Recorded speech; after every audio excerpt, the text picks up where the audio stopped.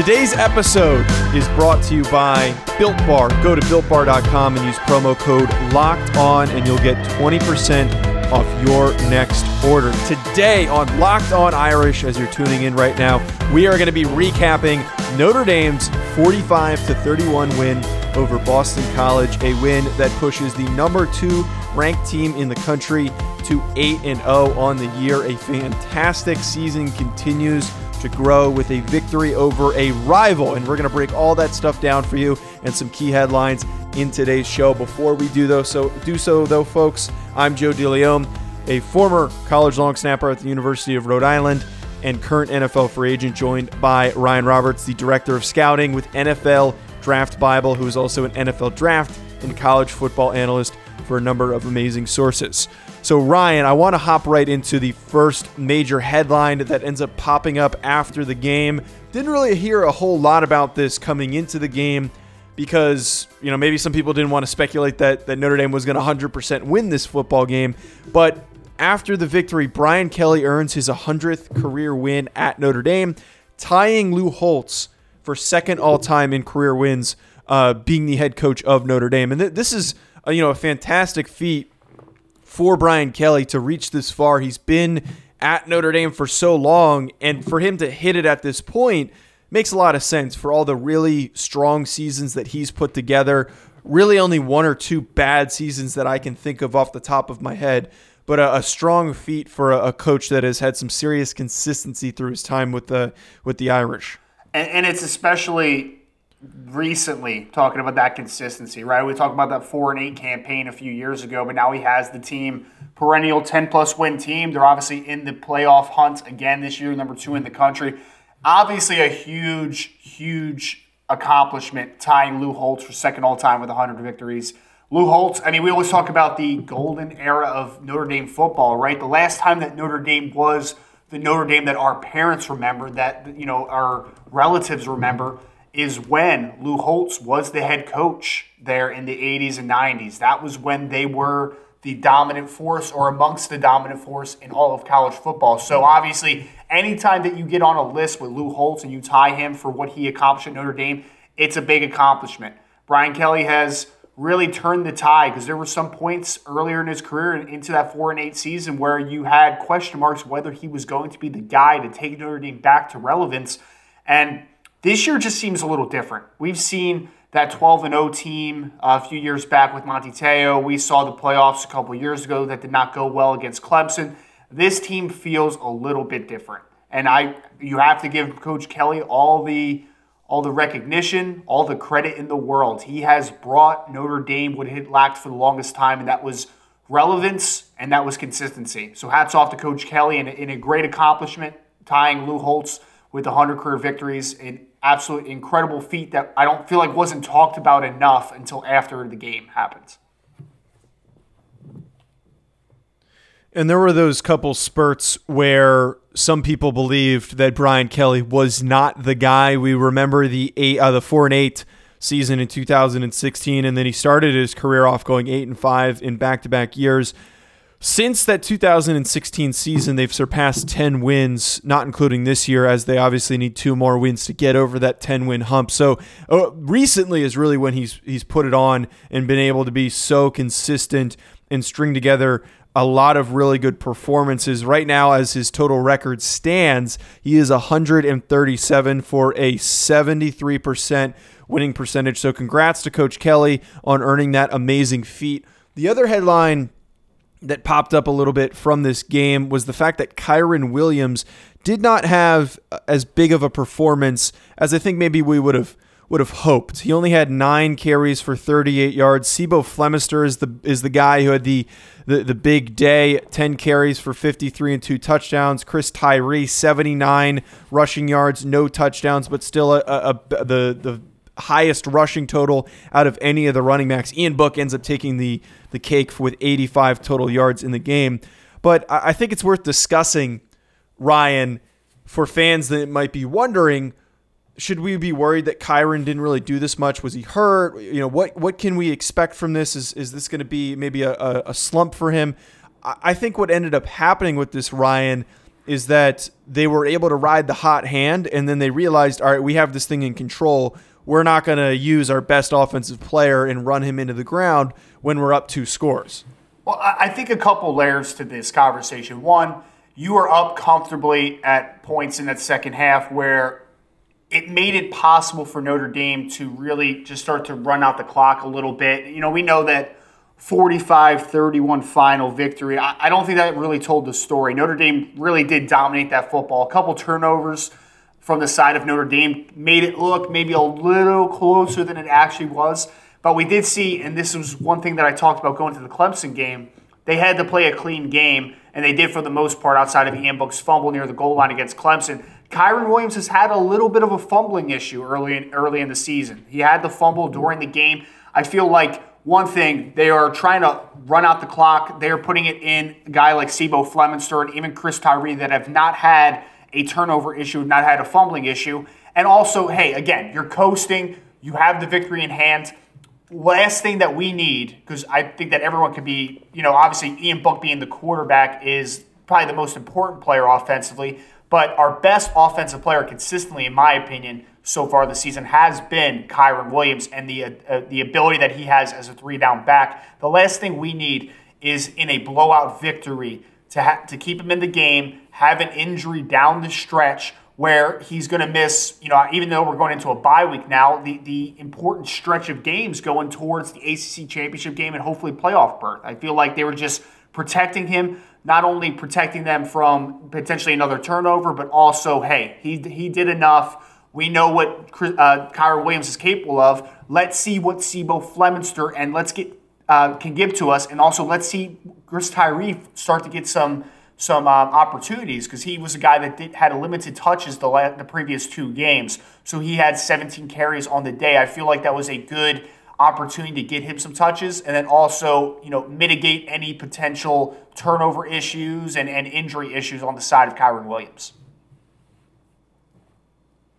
Yeah, exactly. And if you look at what Tyree and Fleminster were doing, they were playing really well. So if you don't need to use Kyren Williams in a game where you're already running the ball very well, they ended up finishing with 278 rushing yards. If you're able to already have really good consistency and explosion plays from your running backs, why force in a guy that you're going to need at the end of the season to come up and make big plays in the ACC championship game and hopefully in the college football playoff? You're better off using those backup guys that are still very talented. Let them get some extra reps. Let them get some extra touches.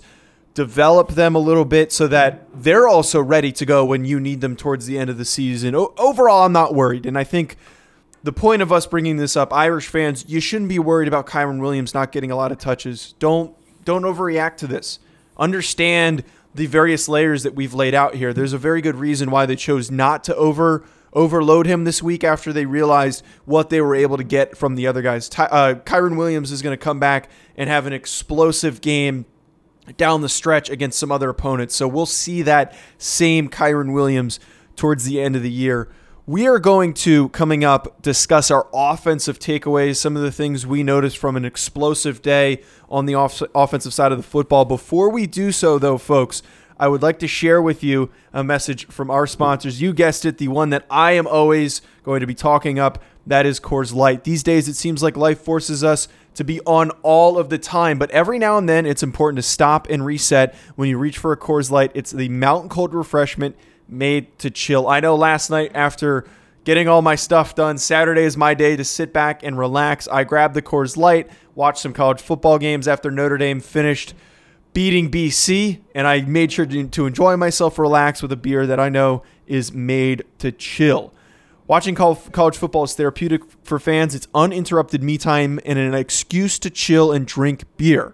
Coors Light is the official beer of watching any sport or team just to drink beer. Coors Light is the one that I choose when I need to unwind. So when you want to hit reset, reach for the beer that's made to chill. Get Coors Light in the new look delivered straight to your door at get.coorslight.com. Celebrate responsibly. Coors Brewing Company, Golden, Colorado.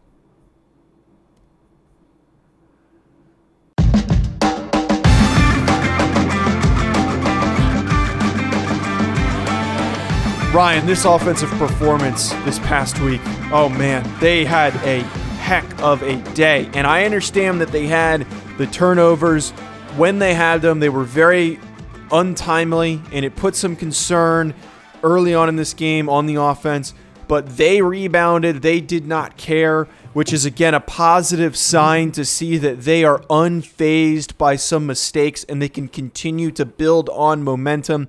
561 total yards for this offense. Ryan, what was your major offensive takeaway from this amazing offensive performance? Well, I think you kind of started talking about it a little bit there, Joe. It's the fact of Notre Dame did not play a clean game. We had 3 turnovers during this game. The one by Ben Skoranek, the fumble on that messed up mesh between Chris Tyree and Ian Book, and then Kyron Williams had a fumble.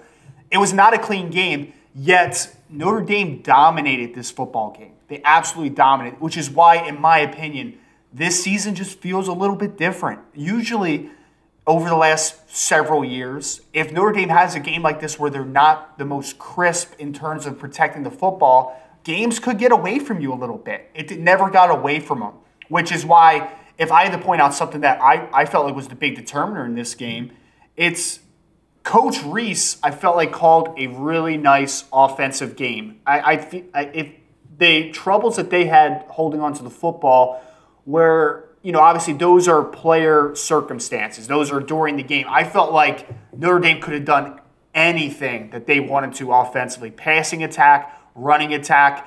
It was just such a crisp game plan that their best players were in advantageous situations. And I was worried to begin the year, to be honest, with a couple of the first games, Tommy Rees being a first-time offensive coordinator after taking over in the bowl game last year. I was worried about what this offense would look like with such a young offensive coordinator calling the shots. Yesterday, Coach Rees called a great game. Notre Dame could have done anything they wanted to. And part of that is, hey, Notre Dame is probably just – not probably. They're a better football team than Boston College is defensively. They have the better athletes. They have a better offensive line. They had the advantage in several areas, but I really think that Tommy Rees called an excellent football game on Saturday, and really I just felt like Notre Dame's offense was a step ahead of Boston College's defense all day, and hats off. We already gave a hats off to Coach Kelly. Hats off to Coach Rees for calling one of the most complete football games I've seen him call so far. And one thing that you really started to see as Tommy Rees started to get this offense in rhythm, I think like from the second quarter on, well, first of all, they didn't punt in this game, if I'm correct. There wasn't a single time in key parts of the game where they punted. So you were watching them offensively, and it was just 10-yard gain, 7-yard gain. There weren't any, and we talked about this against Clemson, how you don't want to be behind schedule in your play calling. You don't want to have those second and longs. It was like chunk play after chunk play after chunk play, and then touchdown. There were not a lot of halting plays that slowed them down. That is true offensive dominance in my eyes. If you're able to dominate a defense that much by picking up continuous chunk plays, by using your athletes, that is a very, very well-called game. And one thing that I want to point to specifically, Ryan, that really points out how good of a game that he called, and also the awareness by Ian Book, is finding Ben Skoranek and helping him, or actually rather Skoranek helping Ian Book have a really strong day passing. He caught 3 touchdown receptions, and they kept going to him because they realized that they didn't have anybody who could properly match up with him in the red zone. Skoranek is a big, big dude. He's got long arms. He's got powerful hands. We saw him boss the BC defender on that first touchdown. This is a guy that is going to be used more and more often in the red zone. But what they realized during this game, if we can just keep going to Skoranek. If they can't stop him, we're just going to keep doing it. Yeah, it was another case where Ben Skoranek was just better than whoever was covering him. It was just an astounding game because a couple of those 2 touchdown catches were highly contested situations. They weren't great throws. The first one where he mossed the guy, right, that was a solid throw. The other one where he ran the corner route in the back of the end zone, that was not a great football. That was in a bad spot in a bad situation. But Ben Skoranek, being the athlete that he is and being better than BC's defensive backs, was able to make a play. It was all about yesterday for me. The offense was able to get the ball into their better athletes, and the athletes made plays all day. And I'm looking, Joe, and just at this box score, right? Like, Notre Dame had 29 first downs. We talked about last week against Clemson, the third down, Notre Dame being such a great third down team. They only had 8 third down conversion attempts comparative to 20 the week before. They averaged 6 yards a carry, 20 out of 27 passing. The offense was just so crisp, and I really feel like everything that they wanted to do, they did on Saturday. The only thing that was a slight hindrance was those turnovers. The game plan was exceptional. The athletes were athletes. The offensive line was dominant. Notre Dame literally could have done anything they wanted to on Saturday. So, Ryan, why don't we hand out some offensive game balls? And if I want to give my game ball out, I have to give it to Ian Book, who looked fantastic on Saturday. 368 total yards, 3 touchdowns, 97.6 QBR. The big reason why I want to hand this out to Ian Book is I saw a guy that is playing up to the level that you need your starting quarterback to play in tight situations. There were a couple of really good throws that he made while facing some serious pressure from this Boston College defense. Every week he really impresses me with his pocket awareness and his ability to work out of sacks. He had a couple of plays, especially that second touchdown pass that he threw to Skoranek, where he completely worked away from pressure and then was able to deliver a really good ball. We tweeted it out from the show's account if you want to go check it out, folks. But heck, I saw a guy that was delivering, he was dealing, and he didn't make a whole lot of mistakes besides that one fumble while he was trying to hand the ball off to Tyree. Yeah, and obviously the most important position in sports, right, is the quarterback position. And Ian Book played about as flawless of a game that I've ever seen him play for Notre Dame. I mean, Jim Nagy, Dane Brugler, some high-ranking NFL draft pundits were even tweeting out about how impressed they were from Book's performance. So you obviously an easy one to give a game ball to. Ben Skoranek, you already mentioned it. He probably should get a little love. The unit that I want to give the game ball to, I'm going to give a combined one here to the offensive line in general. I wanted to give them to them last week, just their performance against Clemson.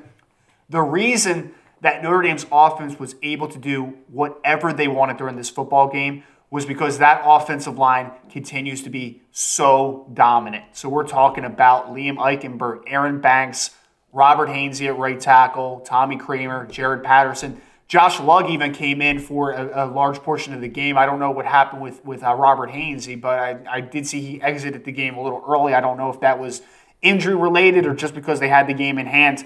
But that unit in general played such a good football game. Just everything they wanted to do, they could do. This is very reminiscent to the year they won the Joe Moore Award with Mike McGlinchey and Quentin Nelson being the highlight players on that offensive line. I feel like this is a special group we have right here. I mean, and I'm looking forward to that type of award. Is there a better offensive line right now in college football than Notre Dame? I just feel like every week Ian Book is getting so much time, even when they're bringing 6+ for the rush. I just feel like they're doing such an incredible job running the game at a high rate and a high success. So for me, I think Notre Dame's offensive line might be early favorites for the Joe Moore Award. It's the best offensive line in all of college football. And the reason that they were so dominant and they could do so much on Saturday and Coach Reese could implement almost anything that he wanted offensively is because your offensive line is playing at such a high level. In a few minutes, we will be discussing the defensive takeaways. Before we do, though, folks, Ryan, do you have a message for our listeners from one of our amazing sponsors? Absolutely. And I will say, if you have listened to this podcast before, before we were even on the Locked On Network, I was a huge fan of Built Bar and everything that they provide for the average person on the go. It is the best protein bar on the market. They even now have a more improved Built Bar formula that is even more delicious than it was before. They come in 18 amazing flavors, including nut and non-nut flavors. Some new flavors to try out: caramel brownie, cookies and cream, lemon almond cheesecake, among others. Even have carrot cake in there. They have a flavor for everyone. They also have the original, if you are a traditionalist, they have the 12 original flavors: coconut almond, raspberry, German chocolate cake, toffee almond, orange, coconut, and my personal favorite, the elite of the elites, the peanut butter brownie.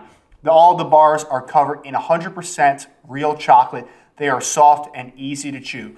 Built Bar is great for the health-conscious guy on the go. You can lose or maintain weight while indulging in a delicious treat. Built Bar are low-calorie, low sugar, high protein, high fiber, and they're also great for the keto diet. Some of the flavors, peanut butter, include 19 grams of protein, 180 calories, only 5 grams of sugar, 5 grams net carbs, coconut almonds, cookies and cream. All these delicious flavors are also still incredibly good for you. Match it up against most of the other parts on the market, and you are looking at the absolute elite of the elite. Built Bar has reset the promo code for the relaunch, so now with limited offer, you can get a free cooler with a purchase while supplies last. This is a very limited offer, so please go and take advantage of the offer today. Go to BuiltBar.com and use their promo code LOCKEDON. That's locked on, all caps, and you'll get 20% off your next order. Use promo code LOCKEDON, all caps, for 20% off at BuiltBar.com.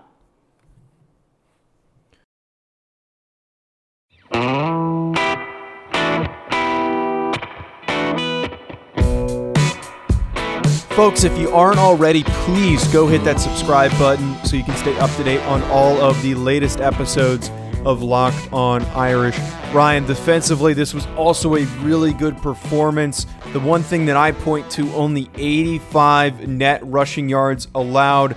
That is a great day. That includes some quarterback pressures and also just a really stout day by the defense to slow down their rushing attack. If I were to pinpoint one thing from this game, Ryan, that I think really stood out to me defensively is how effective they were in pressuring Jurkovec and creating some serious issues with a talented offensive line. They scared us a little bit early by giving up some seriously big plays, some good throws to Jurkovec, who is very, very talented, as we talked about. He was going to make plays that were going to frustrate us defensively and that were going to make things very tense early on in the game.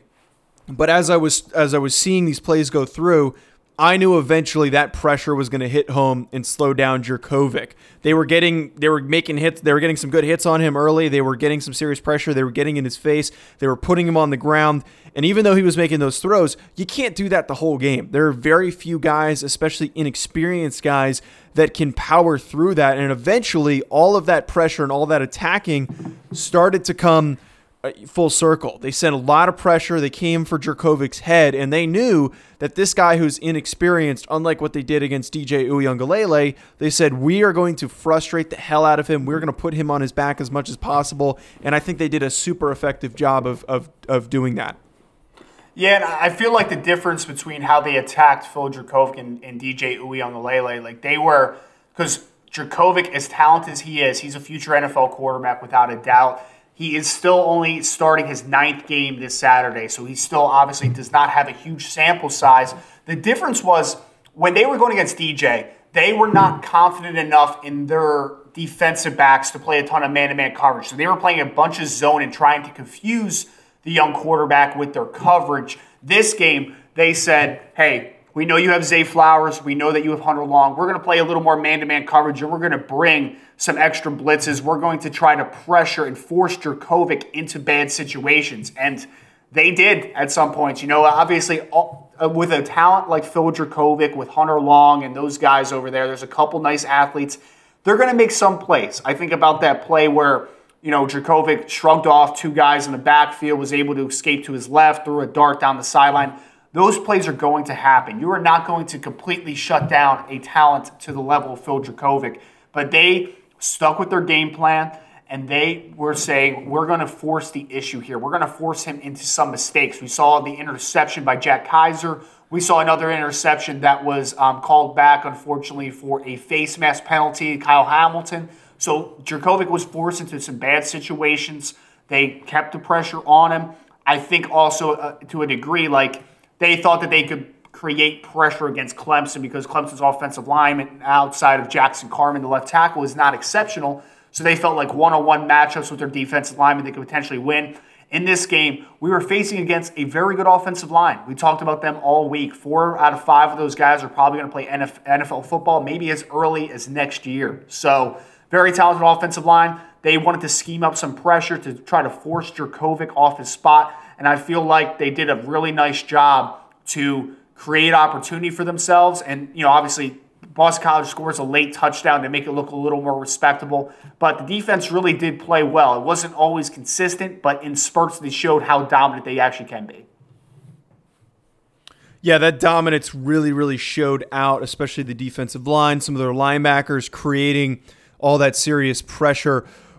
Ryan, you're really interested here in the second level and some of the things that we started to see from these players. Is there any other little takeaways that you want to address here? Yeah, I felt like linebacker, again, was one of those, and we talked about this going into the Clemson week. Linebacker has been, and this isn't really counting Jeremiah Owusu-Koramoah because he plays the rover position, so he's a little more out in space. I'm talking about your traditional linebacker set in the 4-2-5.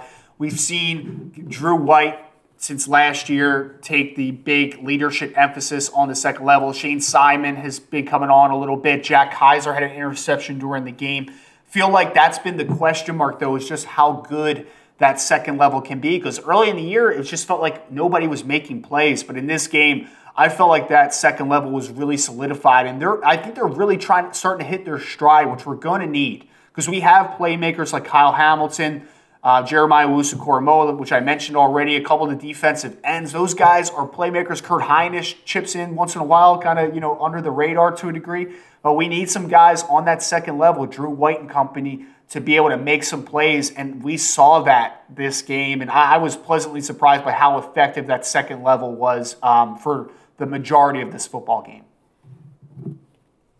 So let's hand out some defensive game balls again to wrap up today's show. Ryan, I want to hand mine to Shaun Crawford, who played a fantastic football game. He had that one sack where he completely blew up Phil Jurkovec. That, I think, was like a real tone setter in terms of rattling him and getting in his head. 1.5 tackles for loss and 9 tackles. He looked fantastic, flying all over the field, especially on that sack. Yeah, it was probably his best game I've seen him play, because he, obviously started his career off as a cornerback, played a little bit in the nickel. Now he's made that full transition to safety in his 6th year after several season-ending injuries. So really big hat off to Shaun Crawford, who's been a good football player for Notre Dame, just has had a lot of unfortunate circumstances with injuries, but he played a whale of a football game. That sack was wonderful. I feel like that was like a tone setter early. And a really nice play. I want to give my game ball, though, to Drew White, which I just mentioned a little bit on that second level. He was a guy that was really productive in 2019. Kind of a slow start to the season. I was waiting for someone in that linebacker group, the inside linebacker group, to really take leadership of that position. And although the stat line for this game, 7 tackles, second leading tackler on the day, 7 total tackles, half a tackle for loss, he played a really nice football game. He played a great game against Clemson, 2 back-to-back great weeks. I feel like Drew White is really asserting himself as the leader of that linebacker unit, and it's really nice to see going down the stretch now that not only do we have a couple nice defensive ends to apply pressure, not only do we have Jeremiah Owusu-Koramoah at the rover position that's a playmaker, not only do we have Kyle Hamilton that's a playmaker, but now we might potentially have another playmaker in Drew White that is going to continue to bring that consistent play that we really need in the middle of that defense. Folks, thank you for tuning into today's episode of Locked On Irish. That is going to be it from us Tuesday. Stay tuned for that show. We are going to do positional grades like we did last week, as well as some post-game press conference reactions. Follow us on Twitter at Joe DeLeon, at RiseNDraft, and at Locked On Irish to stay up to date on everything that you need to know Notre Dame football. Please hit that subscribe button if you have not done so already, and leave us a review if you enjoy the show. Provide us with some constructive thoughts on what you like about the show as well. If you're looking for something else to tune into, we've got the NBA trade deadline coming up on Monday. We also have the NBA draft coming up on Wednesday. So go check out Locked On NBA for all of that fantastic coverage. See you tomorrow, folks.